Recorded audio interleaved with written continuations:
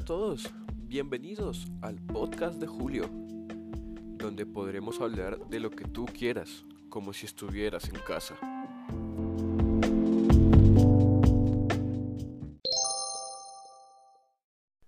En el episodio de hoy vamos a hablar sobre la gastroenteritis.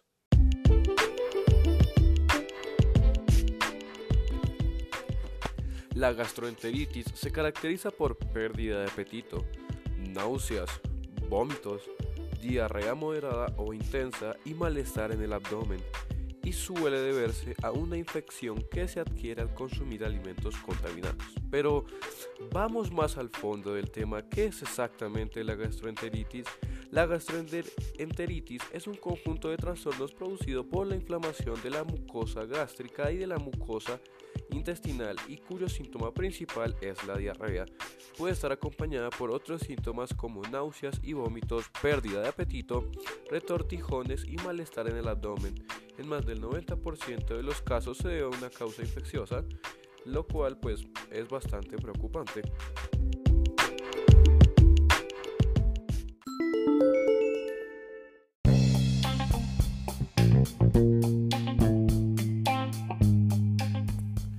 Continuemos. Ahora, ¿cuáles son las causas de la gastroenteritis? Generalmente las gastroenteritis son originadas por microorganismos que se encuentran en el agua o en los alimentos contaminados, habitualmente por heces infectadas. La infección también se puede transmitir de una persona a otra o por un animal, normalmente por vía oral. Llevarse manos a la boca después de haber entrado en contacto con un posible foco del síndrome. ¿A qué enfermedad me recuerda?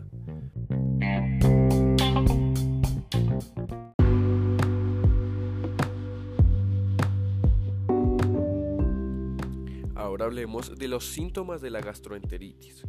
Los síntomas de la gastroenteritis suelen comenzar repentinamente con la pérdida de apetito, náuseas o vómitos. Además, pueden aparecer ruidos intestinales, retortijones y diarrea, con o sin presencia de moco y sangre. El intestino puede expandirse debido al gas y provocar dolor. El paciente también puede tener fiebre y experimentar cansancio y dolores musculares. El cuadro típico de fiebre y diarrea sanguinolenta se conoce como disentería.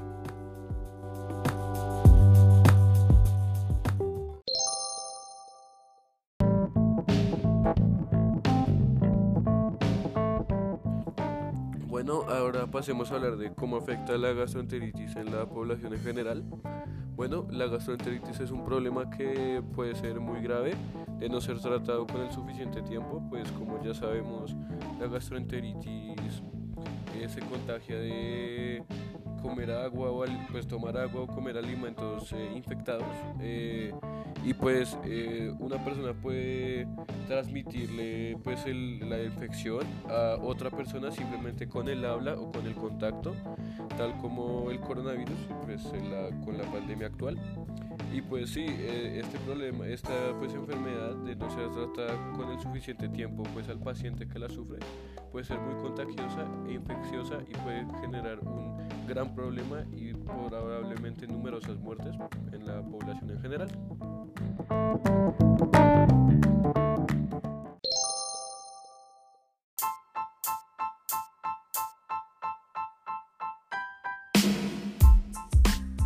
Bueno, y eso es todo.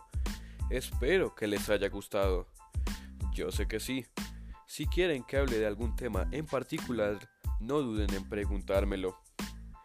Nos vemos a la misma hora en la próxima semana. Esto fue el podcast de Julio.